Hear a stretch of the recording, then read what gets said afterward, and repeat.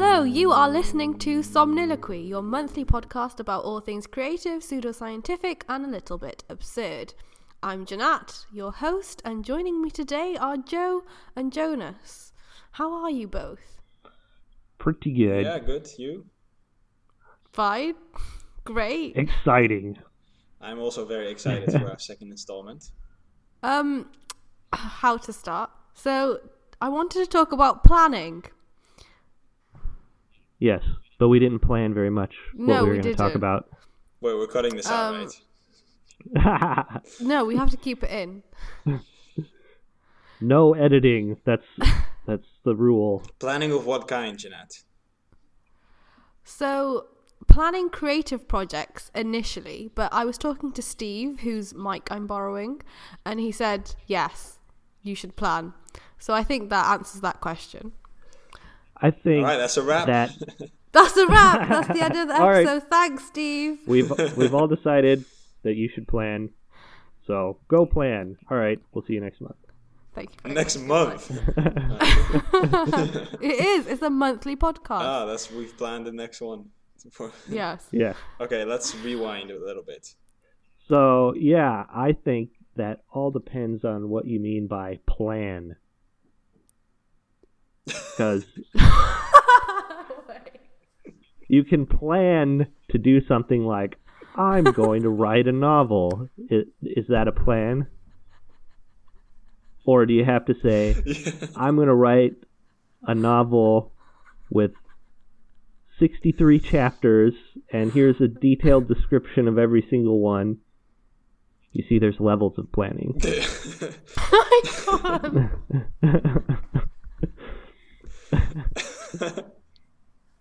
Jeanette, I think you need to start us off with some kind of essay question or thesis. I do have a question planned, actually. Thesis statement or something. Yeah. Yeah. So I think. Let's have the planned question.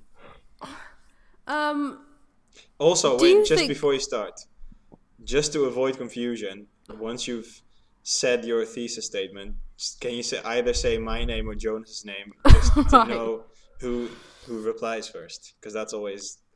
I think what we should do is both start at the same time, then both pause to let the other one go, and have a few moments of silence, then both start again at the same time. Yeah, And that would be the fun thing to do. exactly. It's like when you run into somebody on the street and then you both... Right, dodge you to the dance for a little you bit. Dance, yeah. I love that dance. It's my favourite dance. It's the I safety can't. dance. It is pretty much the safety dance. Right. We've wasted 3.5 minutes of recording. I don't think it's called a waste if we don't know how to get started.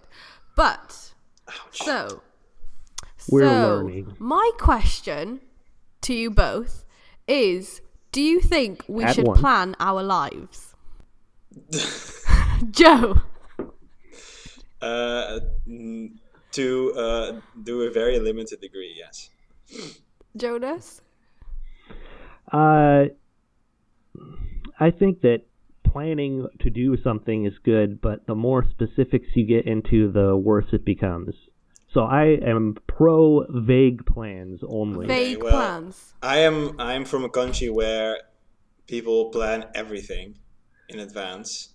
So I've heard foreigners say, well, the one thing they couldn't get used to in Holland is how if you want to arrange even to visit somebody's house, you have to get out your planner and say, well, I'm going to come by on the 22nd at 5 p.m. That's just how it works here. So I'm a fan of that kind of planning just because I feel like it makes life run very smoothly.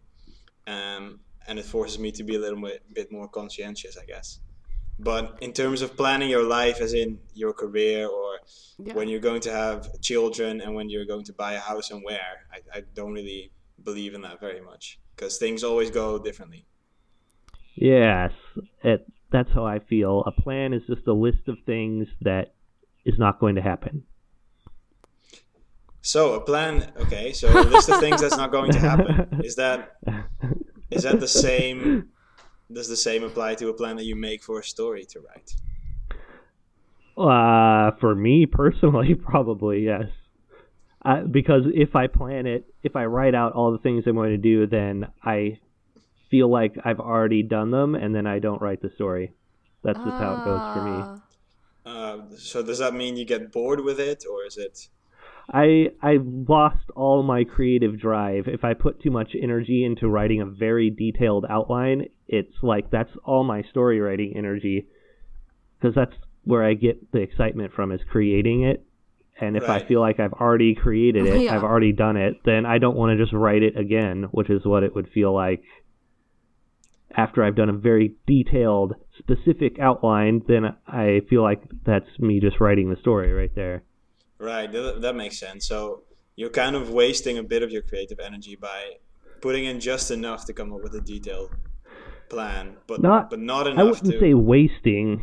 It's because for a lot of people that's very useful. For me, it's paradoxically hindering to me because I feel like I've already written the story, if that makes any sense.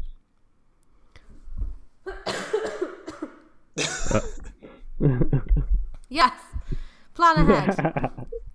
Right. No, it does. It makes sense to me because I think I'm the same. But it also for me, another element of it is kind of fooling myself into thinking that I've done things, and I have this with everything in life. If I make a to-do list or something, it's so satisfying to go like, well, I was being so prudent. I made a to-do list, things that I have to do, and this will make sure that I do them on time.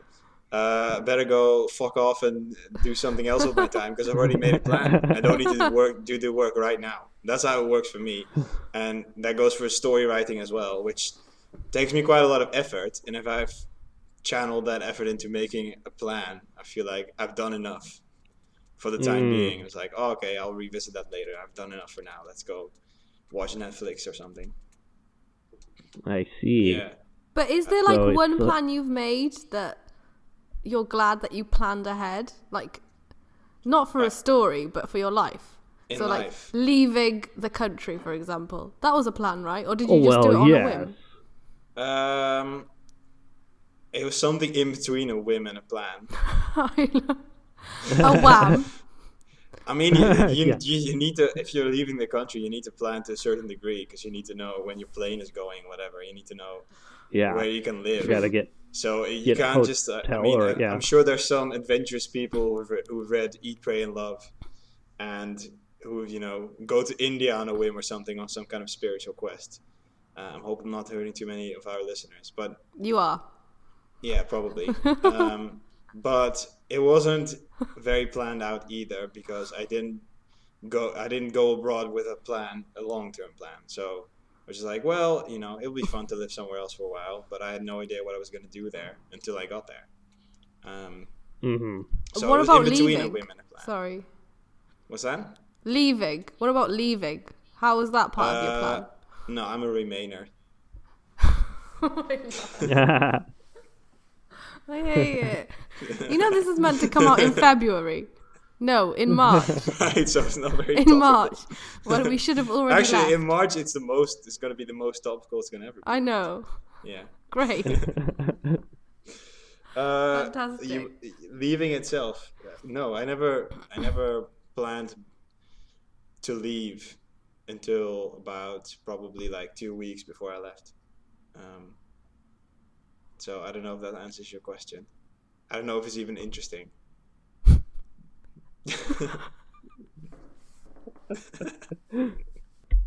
I have a hard time making plans because I feel like so much can change between now and whenever I'm planning for that plans are almost pointless. Well, I mean, this is gonna sound a bit insulting. Maybe you're just not a good planner because I know people. I know people who plan out everything, and the best planners I know are people who not only do they make the plan, but then they make sure that the conditions for their plan to be able to be executed are there as well. So after they've made the plan, they're gonna take steps immediately to make sure that it will run as smoothly as possible. Whereas I usually tend to make a plan and then be like, well, now I have a plan. Now I just need to carry it out later. Whereas I think you need to start right away on it if you want to make sure that it runs smoothly. That's a good point. So basically, it's a way of having control over your life, obviously, and also the future. So I think to some degree you can definitely make plans run smoothly, but you need to. It requires a lot of mental effort because you need to account for a lot of things, a lot of unknown factors. I don't know if I'm getting too metaphysical saying this. No, that pretty well makes sense, and probably is part of why I don't like planning, because I'm a very in the moment kind of person. Very zen. I live in the now. I don't think about the past or the future very much. So if I have to make a plan about something that requires me to do things like think about the future, oh my gosh, I don't want to do that. No, I'm totally with you on that. Yeah, I ironically I postpone that. So if I'm like, well, I need to think about my future, I'll do that later. Right. You'll do it in the future. I do it in the future, and then when the future comes around and the future becomes today, I still push it ahead of me, kicking the can down the road. Yeah. I'm a very forgetful person anyway. So I have to set little reminders for myself. Like I use the Google Calendar quite a lot for everything. And even things that I want to do, I have to remind myself to do them, or I just...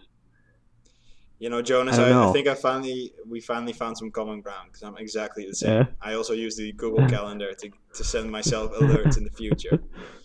And usually I double up on those, because I know that the first one I'll forget about when it goes off. Yeah. At an inopportune moment, like, well...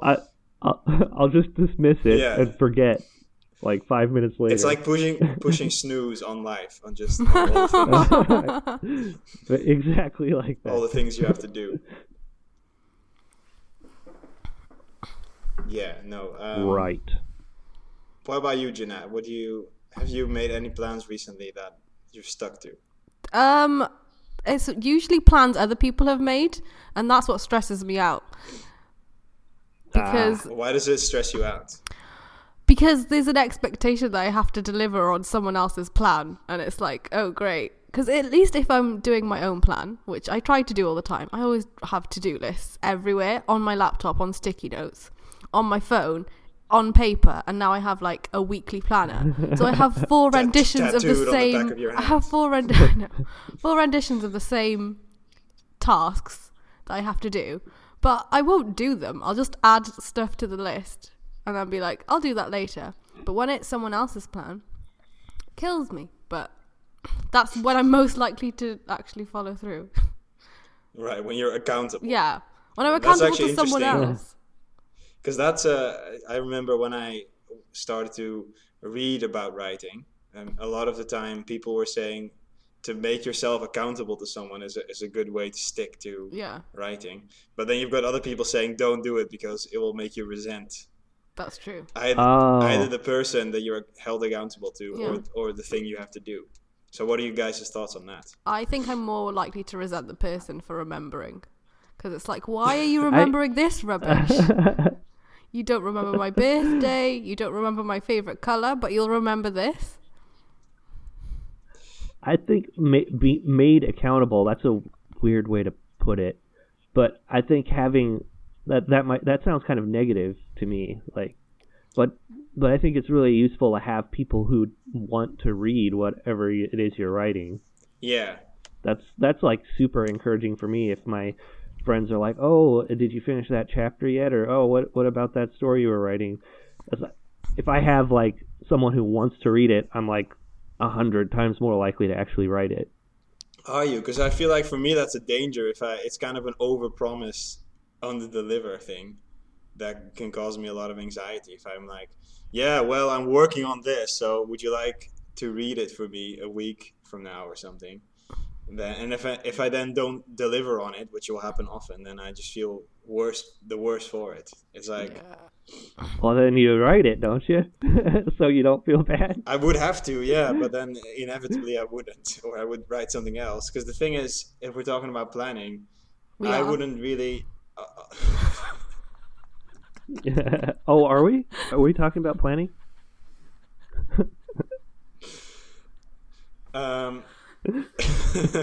You can restart the sentence. if we're talking about planning. I would never. Wait, say the whole sentence. We should have really planned this podcast. No, but I wouldn't necessarily know a lot about what I'm gonna do in advance. So, if we're talking about changing circumstances, it will never turn out the way that I've told this person that it was gonna be. So. Well, don't tell him. Well, that's what I'm saying. That's what I'm saying. For me, there's danger in telling somebody else that I'm going to do it before I've done it. I think for me, it's better to tell them after I've actually made it, to show it to them. So, how did you find the time to make the logo? What logo? The logo for the podcast. Did you plan? I did reserve time in my day for it, although not a set time. But I told myself, well, today is it's Wednesday, which is a day I have a lot of time off, so I will have to spend at least 1 hour today making the logo. But I hadn't decided which hour that was going to be, which I don't know. I'm so bad at holding myself to plans anyway, so I feel like it's almost futile to even, because some people will go, well, you need to block in like 2 hours a day in your planner for writing, for example. That would never work. That would never work for me, because then when the time comes and my planner says, well, at 5 o'clock you need to write, I'm like, well, who's gonna care? Why do I need to do it now? I could do it later. I made that plan myself. I can break it. Nothing. The only way I'm able to do any writing is if I can do it at any time. Right. Like, mentally, I have to be able to write at a moment's notice. Be like, ooh, I have 20 minutes right now. I'll just write a couple paragraphs. Like, that just blocking out time just doesn't work for me in my life. Okay, so if the president called you up and like, Jonas, we need you to write 2 paragraphs now. It's a matter of national importance. You would be ready for it. Me. But if the president called you and he said, well, we need you to write 2 paragraphs on Friday at 4. No, I'm not saying he wouldn't write for the president. That would be right? annoying. No, not this president. But anyway, if anybody said, like, Janny often gives me writing assignments. Do I? Like, I need a blog post. Well, maybe not often, but she got you to write her to-do list. Like, can you write a post about X by the end of the week or something like that? That is very good for me, because suddenly I have a motivation because somebody wants me to write something. I'm not just trying to motivate myself. Right. And I have a deadline, so that's going to encourage me to actually start working on it and get it done at a certain point. So this is what we call in teaching extrinsic motivation. If there's some outside, person or something else that requires you to do it, does it work better for you than intrinsic motivation? So, I really need to find in the internal motivation too. That I'm really struggling with that lately. But to go back to your other point where you're talking about blocking out time, the reason that doesn't work for me and why I think it's overall kind of a bad strategy, I don't know why so many people suggest it, is that if you have, say, 2 hours per day or week or whatever it is, like, I'm going to write between 3 and 5 p.m. on Fridays.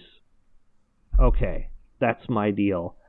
There's so many things that could happen. You could get a phone call, somebody could interrupt you, the neighbor could come over, or whatever. There's all these different things that could cause... I know, that's like another time, another world where that would happen. But, maybe in America, I don't know. Maybe it still happens. No, I don't. I've lived here for 4 years. I met one neighbor, and I don't remember his name. So, anyway. You don't remember his name? I think it's John? I'm not sure. It's not Dylan, is it? No, not Dylan. Definitely not Dylan. All right, but, continue. No, my point is, when you set a set time, then you're thinking, I'm going to write then, and thus you're not writing now. Right. So you don't write at all. You maybe you purposely don't write because you're thinking, I'm saving up all my writing for this time in the future. Yeah. And then when you get there, anything could happen, and maybe you don't actually write then. Something comes up. So I think you gotta just write now.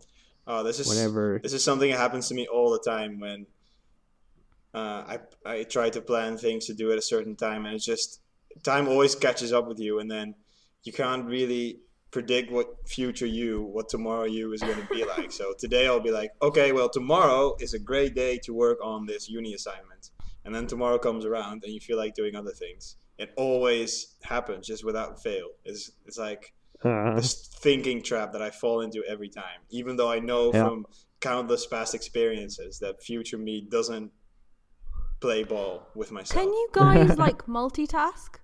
I ask because I find that I can only care about one thing at one time. So if I've got like proofreading to do, it'll be like, I only care about this, and then I'll avoid anything to do with anything else because I can't concentrate on anything else at the same time. I'm very much like that as well. I can't even listen to music while doing other things. I know a lot of people do, but I could never, for example, study while listening to music. I do everything at once. Oh yeah, You're a singularity.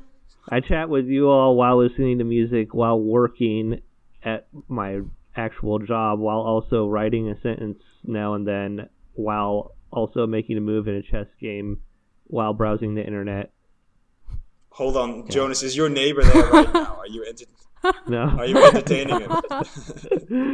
Oh my god. That's my favorite thing. I just love the idea that your neighbor will come around. It might knock on the door and need a cup of sugar, right? Is that what it is? Yes, is that what happens? Usually, sugar. It's always sugar. It was sugar or eggs. That's the only thing that runs out for some reason. Like, excuse me. More realistically, it would probably be toilet paper or something. But then, if you're on the toilet and you find out you're out, if they walked over to ask for toilet paper, right, you might be a little concerned. Like, pull up your trousers really carefully and just make sure that crab walk next door. Make sure nothing touches. You just hope that your neighbor's already in your house, so you can yell and be like, "Go to your own house." Be more like a butler then, in that case.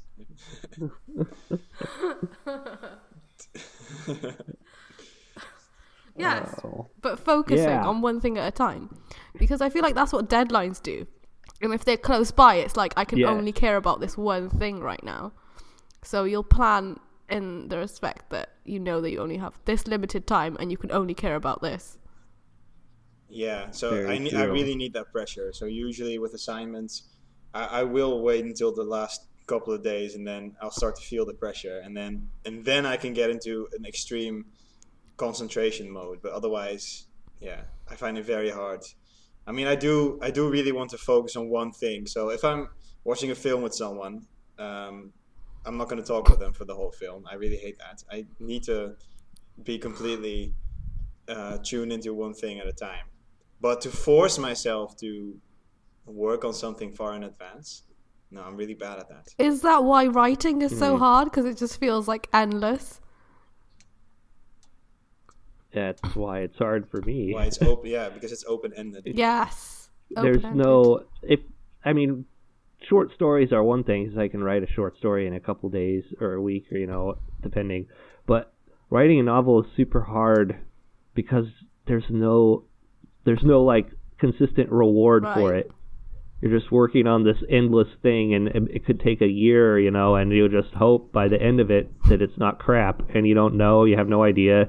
Like, am I wasting my time? I ask myself that constantly. Should I just throw this all away and go back to writing something else? I think there's like a good way of going about it, and that's making sure you know when your deadline is for each part of it. Like, Joe and I tried, I didn't even try, to start a novel project thing. I know, Jenny, I'm very disappointed. I wanted to read that so bad. The collaborative one. Because Joe wrote one chapter and then I wrote none. Yes. And that's how you collaborate. And the ball is still in your court, though. I'm still know. waiting I know. for you to make a move. It's like chess. If you were playing with Jonas, you would have made a move. I know, but that's because it's very easy to just put a piece somewhere. It doesn't have to be a good somewhere. It just has to be somewhere. Well, that's true. yeah, that's but that's what you need to start with, though. In our collab novel, you need to put a piece somewhere. I've put some pieces on the board in my shitty first chapter. Now you need to move That's them around. very true. I'm sure I was going somewhere with this. Just do it. No. Thanks, Nike. Nike. Thanks. Or was it just say no? I can never remember. It's both. No, but the open-endedness, though, I feel like in the start, I really enjoy that because you can go anywhere and it feels good to just get whatever on paper. But I do feel like at some point it starts wearing you down if you haven't narrowed it down to a certain destination. So for me, at least at the start, the total freedom is great, and that's the reason I enjoy it. But then if I get further along and I don't feel like it's going anywhere, then I do lose interest. So maybe at some point you have to decide that it's going somewhere. I've never actually come that far. Who's the guy who wrote Paradise Lost? Jonas. Milton? Did you say Jonas? Yeah, Milton. Jonas. I meant Milton. Slip of the tongue. Milton. Jonas wrote Paradise Lost. I did, actually. I'm a time traveler. Yeah, well, you did say you do everything at once. Why so not time you travel? exist at all points in time. Why not? I do. Because I feel like, because he wrote that very long poem called Paradise Lost. Explain to the folks that It was Paradise. For those of you who epic don't poem know, Paradise Lost. called Paradise Okay, Lost. about the devil. And the story is, and it might be incorrect because this was from the first year of university when I didn't really pay attention. He wrote it when he was blind, and he recited it to his daughter to actually write down on paper. But he did I think it was 10 verses a day, something like that. He'd come up with it in his head and then have to write it before he died. Death is a good motivator. Have you thought about that? Is it, though? I think about that. I think about how much longer do I have to write things. Not even just dying. You never know when your circumstances are going to change and you won't be able to do the things that you're doing definitely. now. That's if you end up trapped on a plane. Everything is temporary. But doesn't that mean that the only thing that matters is you enjoying it right in the moment instead of fretting about how much time you've got to do it? But then you don't get to do anything, Well, yeah. I think. Well, nothing Why not? worthwhile, because lots of things take a lot of time. Right, yeah, that's true, actually. So a lot of worthwhile things, probably most worthwhile things take a long like time. soup. I mean, you have to wait for a while. Oh, God, yeah, that's true. Or defrosting Yeah, turkey. Wow. Oh, How many times do you do that? You're vegetarian. I've never actually done it. Joe the vegetarian. Defrost turkeys. I don't know why that popped into my mind. Just don't, I just thought because don't we have drop an it in your American deep fryer. podcast, I should say something. Jonas is always defrosting turkeys. Every year the fire department has to put out a PSA telling people not to drop frozen turkeys into their deep fryers. People. Wait, how big are people's deep fryers? They have these big outdoor vats of oil that you fry things in. Right. And every year somebody will drop a frozen turkey in there, and it just causes an explosion of oil everywhere and sets things on fire, injures people. No. Yeah. So this is completely off topic. What is this but weird noise? speaking of turkeys, sorry, I was getting a message. I had to mute my other device over there. Yeah, speaking of turkeys. Yeah, start the story again without the beeps. Oh, just people here like their deep fried turkeys, and every year the police or the fire department has to put out a warning to people not to drop frozen turkeys into their deep fryers because it causes an explosion of burning oil everywhere. If I worked at the fire department, this would be the best time of the year. I would enjoy that so much. You can look on Just YouTube going and door find to door, videos. like designing a mascot or something for those posters. Like, you know. Well, that's the desire for instant gratification, I think. Like, I got this frozen turkey, I want to cook it right now. I'm just going to drop it into this boiling oil, and it'll be done. Yeah. It'll be done. Like, that's... Yes. Writing, like cooking a turkey, takes some preparation. You know what I thought was Stuffing. funny? Just because you said the police. No, I fine. know what you said. I meant to the say police fire and the department, yeah. And I thought, imagine if it was a crime. Oh, that's a horrible crime. It's a crime. Cook your turkey incorrectly. Ma'am, gonna have to take you away. Gonna have to take you away and the turkey for questioning. I'm confiscating this turkey. It's like an evidence locker at the police department full of half deep fried turkeys. Full of turkeys. Anyway. What are we talking about? It also reminds me of the time that I went to a bilingual school, secondary school, English Dutch, and for English we went on exchange to Boston, USA, not Boston, not the old Boston. I don't even think there is one. Yeah, I think there is one because most American it would be called New Boston or Virginia. Why? Virginia. What? I know that in Alabama there's a town called Birmingham. It's not called New Birmingham. It doesn't need to... Oh yeah, and there's a place called Manchester as well. Anyway. Right. Okay, never mind. Carry on. Yeah, and there's a London in Canada, I think. Anyway, went to Boston and we couldn't stay in the city because it was too expensive. So the school found this place we could stay at. That was a marine research center on the coast near Boston, but not in Boston. And we got to stay there, and it was a pretty nice place. It was, beautiful stretch of coast. It was this big research center there where normally scientists would stay, but now we were staying in their rooms. Pretty cool. But to be able to stay there at a discounted price, we had to participate in their outreach program, like educational outreach program, which was designed for 12-year-olds, and we were 16, 17. No. So we had to go out on a trawler into the Sound and drop these nets and like dredge up crabs and shit. Just like things that we had all done when we were like 8 or something, because in Holland everybody lives near the coast. So we weren't very impressed with this. And then to top it all off, we had to find a piece of seaweed and stick it on a piece of paper.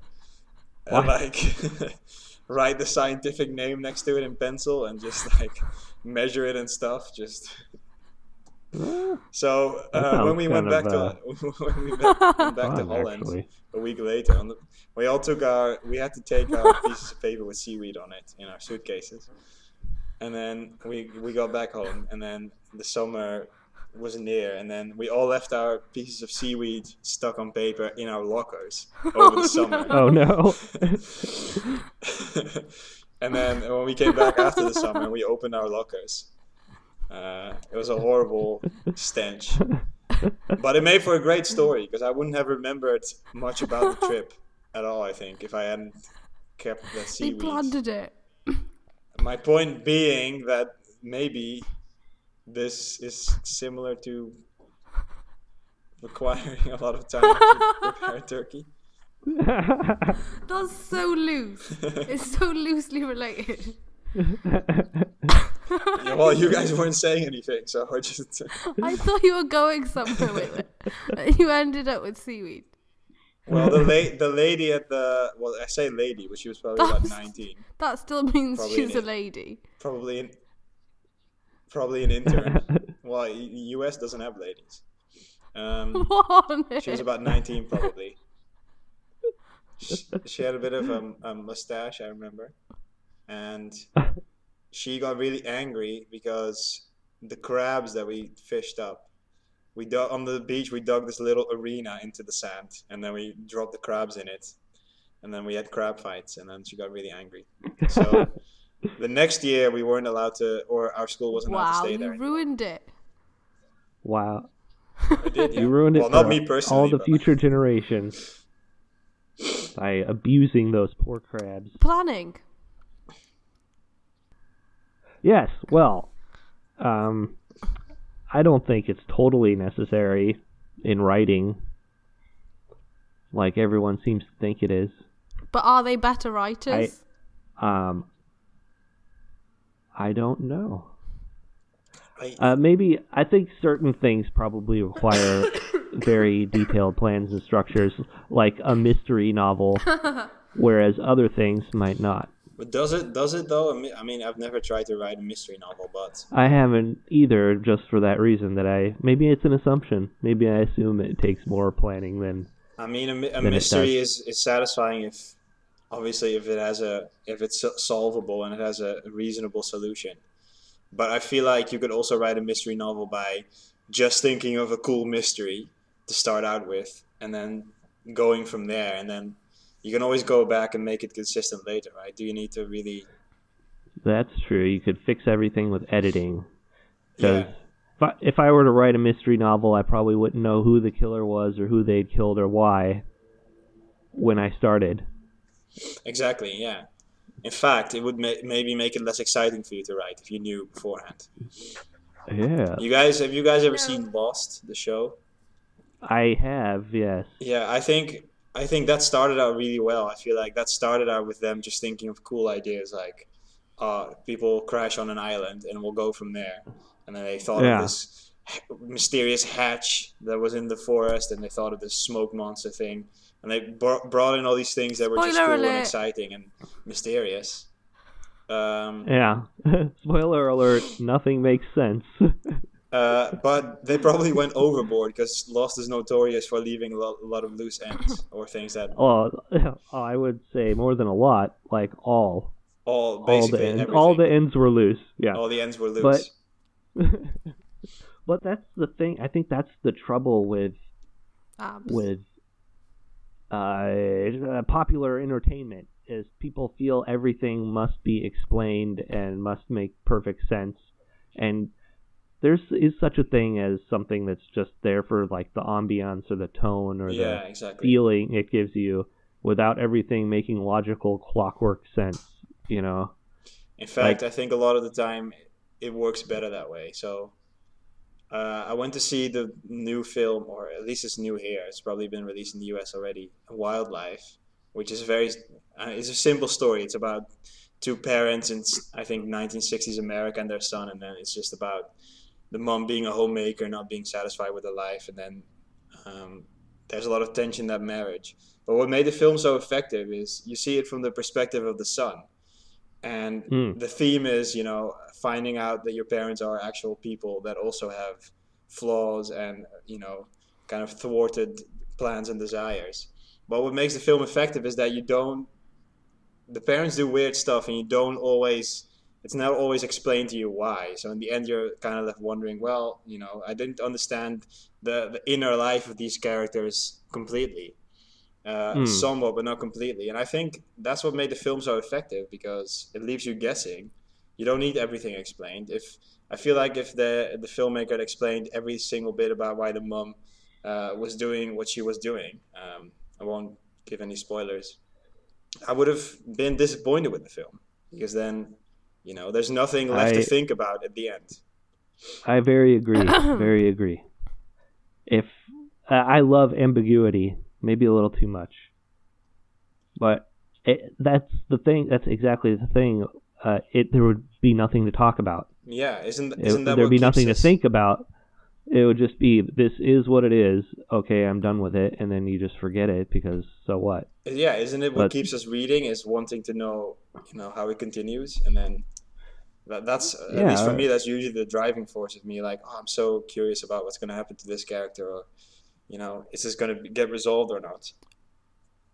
But I feel like if you resolve everything, it feels a bit. To me, it usually feels like a disappointment if they solved everything at the end. What do you think, Janat? Do you have the same thing?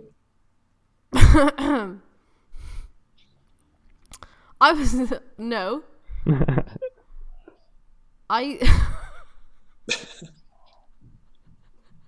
You want resolution. You can have a resolution without like a diagram of everything that happened exactly explained in 100% no other interpretations allowed clarity. Yeah. One thing I always have to Should think be very of... hyperbolic. No, one example I always catch myself thinking of is Harry Potter, where I feel like they revealed too much about Dumbledore. I remember when I read all about his past and whatever, and even then J.K. Rowling later going on Twitter saying that he was gay. I felt like that was too much. Kind of ruined the mystery for me. What I liked about Dumbledore is that he was this grand figure who was wise and powerful, but you didn't know exactly why. And you didn't know exactly what his motivations were. And I felt like it worked well that way. So it can definitely be disappointing. That's, I think, also an issue that Star Wars has. Like, Darth Vader used to be this imposing, mysterious figure who was really, like, powerful and scary. He was like a guy in the background. You didn't really know much about him or what he was doing or why.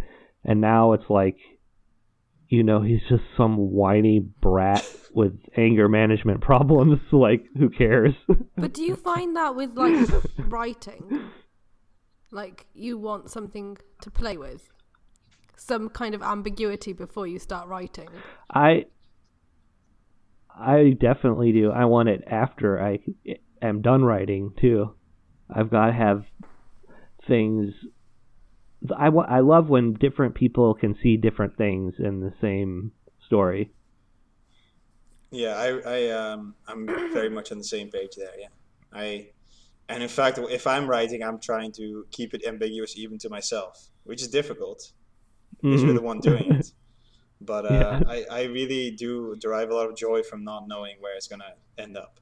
So I used to actually do quite a lot of planning, and then it never panned out because of the thing I mentioned before, where I was already, self-satisfied with the planning, and also kind of, I expended my creativity on that. So now I just start wherever, usually in the middle of a scene, or I think of a certain scene that would be cool, and then write around that, and just fill in the gaps later.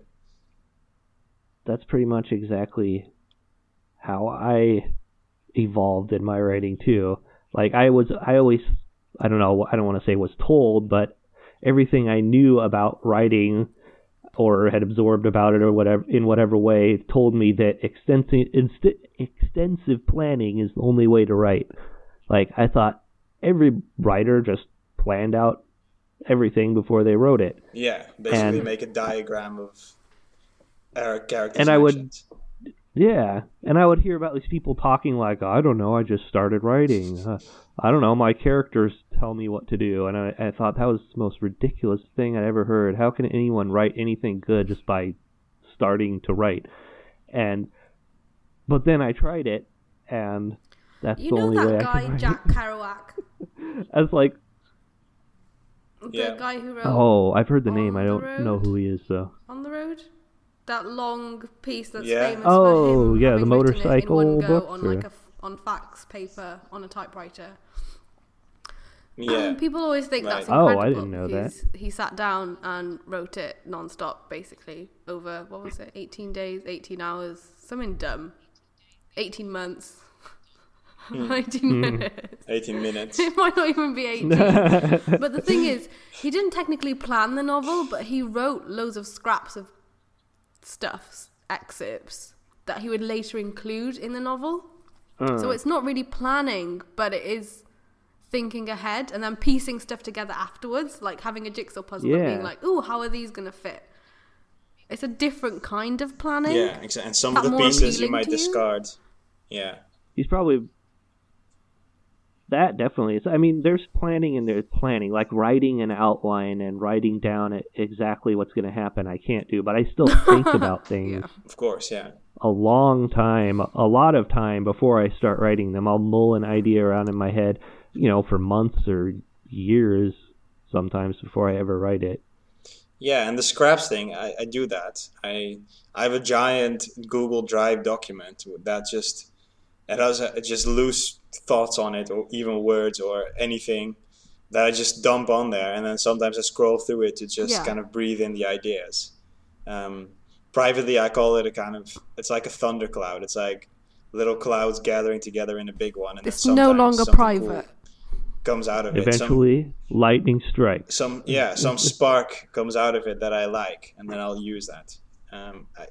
To me, that works really well. If I just have this jumble, this chaos of ideas and words, and then something rolls out of it sometimes.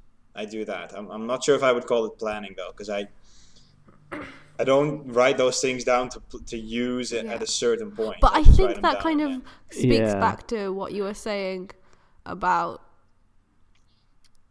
the neighbor. No. Yes. I just wait for him to come by. And then he'll give you an idea. You never know what's going to happen, and then boom. What if he moved? You'd call them a stranger by then. I can't remember. No, but go on. I'll say it again when I remember, and then we can piece it all together. You said that speaks back to what you, meaning me, the said thundercloud. about... No, you were talking the about thundercloud. When planning, creating the right environment for someone to actually carry out the plan. Earlier, when you were saying the best planners are people who actually create the environment to do the plan. So for you, it's the same. Yeah. In the sense that you write down all your ideas, and then you're creating an environment that you can kind of step into to create the thing that you want to create. Yeah, exactly. It's like a time capsule, and that you can dig up at any time you want to. Yeah. Kind of sift through it. And I know, Jeanette, you once said how important it is to create a space for yourself in which you can be creative. I feel like, that's definitely related to it. And earlier you said that you can only focus on one thing, right? So I feel like that's also part of that environment that you need to create for yourself, or at least I do. And that, for me, actually, it helps a lot to even have a designated physical space where I write, and other spaces I don't write in, just to It's kind of like the coffee shop idea, where people go I'll go to a coffee shop to write. Except for me, that doesn't work at all. Too much distraction is also too cliche. So when I'm in a coffee shop, I feel like, wow. I feel like a walking cliche, and I feel like, wow, I need to be writing now. And that very pressure that I put on myself. Don't you hate the coffee shop thing? To me, at least. And both of you guys really hate the coffee shop cliche, but I think it's hilarious. Why? I don't mind. I don't mind being in the coffee shop. Sometimes you just are out and you need somewhere with Wi-Fi, so you go in the coffee shop. Well, you say that, but I think a lot of people go there on purpose. They have Wi-Fi at home, but they still go there to write. Yeah. I'm willing to bet that there's loads of people like that. Are they those air quotes writers who don't actually write anything but just present themselves as a writer to everyone they meet and talk about the novel they've been planning for 17 years but haven't written the first chapter of? But the irony is, Jonas, that they go to this coffee shop that all the other patrons there are like them. They're also writers, don't write. So they're just talking to each other about and they're all waiting for someone to walk past and go, "Oh, what are you writing?" And then they can talk about their brilliant novel that they haven't started. Said no one ever occurred to me to go "Oh, what are you think that's what we should do from now on. Just interrupt people in coffee shops very mean. And just go, "What are you writing?" And then see what they say. I want to pick it up. Like an obituary of all the writers that are about to die. No, but especially if I was having trouble writing, I would never ask that question to anyone else, because I would just feel shit. Yeah. About whatever their answer might be. The coffee shop. So, Jeanette, go, please, just tell us.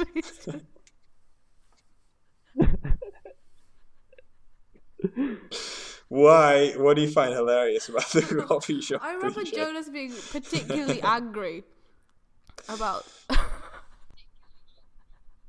Yeah. Oh no! Okay, I remember now. No, in fiction. Why would we be talking about reality? Like people in reality hanging out in coffee shops, yeah, whatever. But when the protagonist in a story who is like supposed to be this intellectual, Monster. sensitive, observant or whatever person who they hanging out in coffee shops and then they like look out at the rain and have some introspective thoughts. Repulsed. Yeah. It's tiring, okay? It is very tiring. It like from the first paragraph I'm thinking, okay, this is the writer writing about themselves and how unique they are and awesome because they I don't understand why there are so many of these. So when I used to do like freelance editing work for this small publisher, I got so many of these stories. Like half of the ones that I had to edit were this, where it's a protagonist that's not like the other girls or boys or men, women, and they love cats and they wear like very comfy jumpers, and at home they curl up on the couch with some kind of blanket and a big mug of tea, and it's always raining outside, which leads me to believe that it's all said in English. Like this is probably a British phenomenon. The bookshop. I know that's they the always other work thing. in a bookshop. How do you feel about the bookshop? Or their partner is someone from a bookshop. I think it's the fact that this kind of person is usually a very introverted kind of person who probably doesn't talk to many people, so they don't realize how many people out there are like them. Interesting. They feel like they're the only one who is like themselves. Yeah, they don't realize that if they were the only people who frequented bookshops, then bookshops wouldn't exist. So, I mean, people go there to buy books. Also, it's possibly very young people, and maybe, teens are known to feel like they are so unique because they don't know many people. So I mean, I'm not gonna lie. At one point, I did kind of. I don't think I ever went so far as to go with the whole rainy bookshop cliche, but I did. Rainy bookshop. I did when I was younger. I did see the appeal in that kind of being that kind of person. It's an easy way to make yourself feel unique and accomplished. Mm. Now I prefer my bookshops dry and just like get in, get out. I know what to get. I mean, I like to read. I like the sound of the rain. I have cats. I like bookshops. Oh my god! But I don't define myself by these things or think that somehow that makes me different than the other millions of people who like those same exact things. Yeah. But do you think that all bookshop owners are stalkers? What? Are stalkers? Have you watched You on Netflix? I have not. When you do. What is this about? It sounds interesting. You do, you'll understand. Oh, okay. Okay, to be continued. The bookshop stalker. A bookshop stalker. I know, but it's like the other thing where it's like the typical protagonist is stalked. How is that normal? Oh, is that a common one too? So it's like planning ahead. The idea is that someone plans ahead enough that they'll follow someone else until they're theirs. That's an interesting alternative to planning. It's planning bad things. Yeah. Deviousness. Yes. Because I feel like all the evil plan is a term that we use because apparently you have to plan evil. Yeah, the evil. There has to be some kind of intention. Planned. That's one thing that used to really bother me, is that so many stories are framed as the villain having an awesome plan and the hero interrupting it. So it's automatically easier to identify with the villain, who is that proactive one trying to do something, where the hero is just trying to stop this thing that they've put effort into trying to do. Right. And I would like to have a hero who planned to do something, and then the villain is trying to stop them, and they have to get all these people who are trying to stop them from achieving their goal out of the way. I would like that. But surely those exist. Is there? I'm sure they do, but it seems like the trope is the villain is doing something, the hero must stop them. That's like Twilight. To me, that's yes. Is it? Maybe. I don't know. I can't remember I feel Twilight, like actually. the whole idea I never is read that it, but I... they want to protect themselves. The plan is to protect themselves, but then other people want to steal people away. I haven't read it for a while, so I'm just making Protecting yourself is not really a proactive plan, because you need to be doing It's it all reactive. the time. That's true. Yeah. It's like my example was going to be Pokemon, because Ash wants to become Pokemon Master, and then that's his goal, and he keeps walking. He's a 10-year-old who travels the world. So you can't get more proactive than that. Being 10 years old and starting on your That's quest. a good example. And then Team Rocket keeps trying to thwart him by stealing Pikachu. Yes, I like that. So Pokemon is the kind of narrative we're after. Yes, it's the golden standard. The kind of narrative I'm after, yes.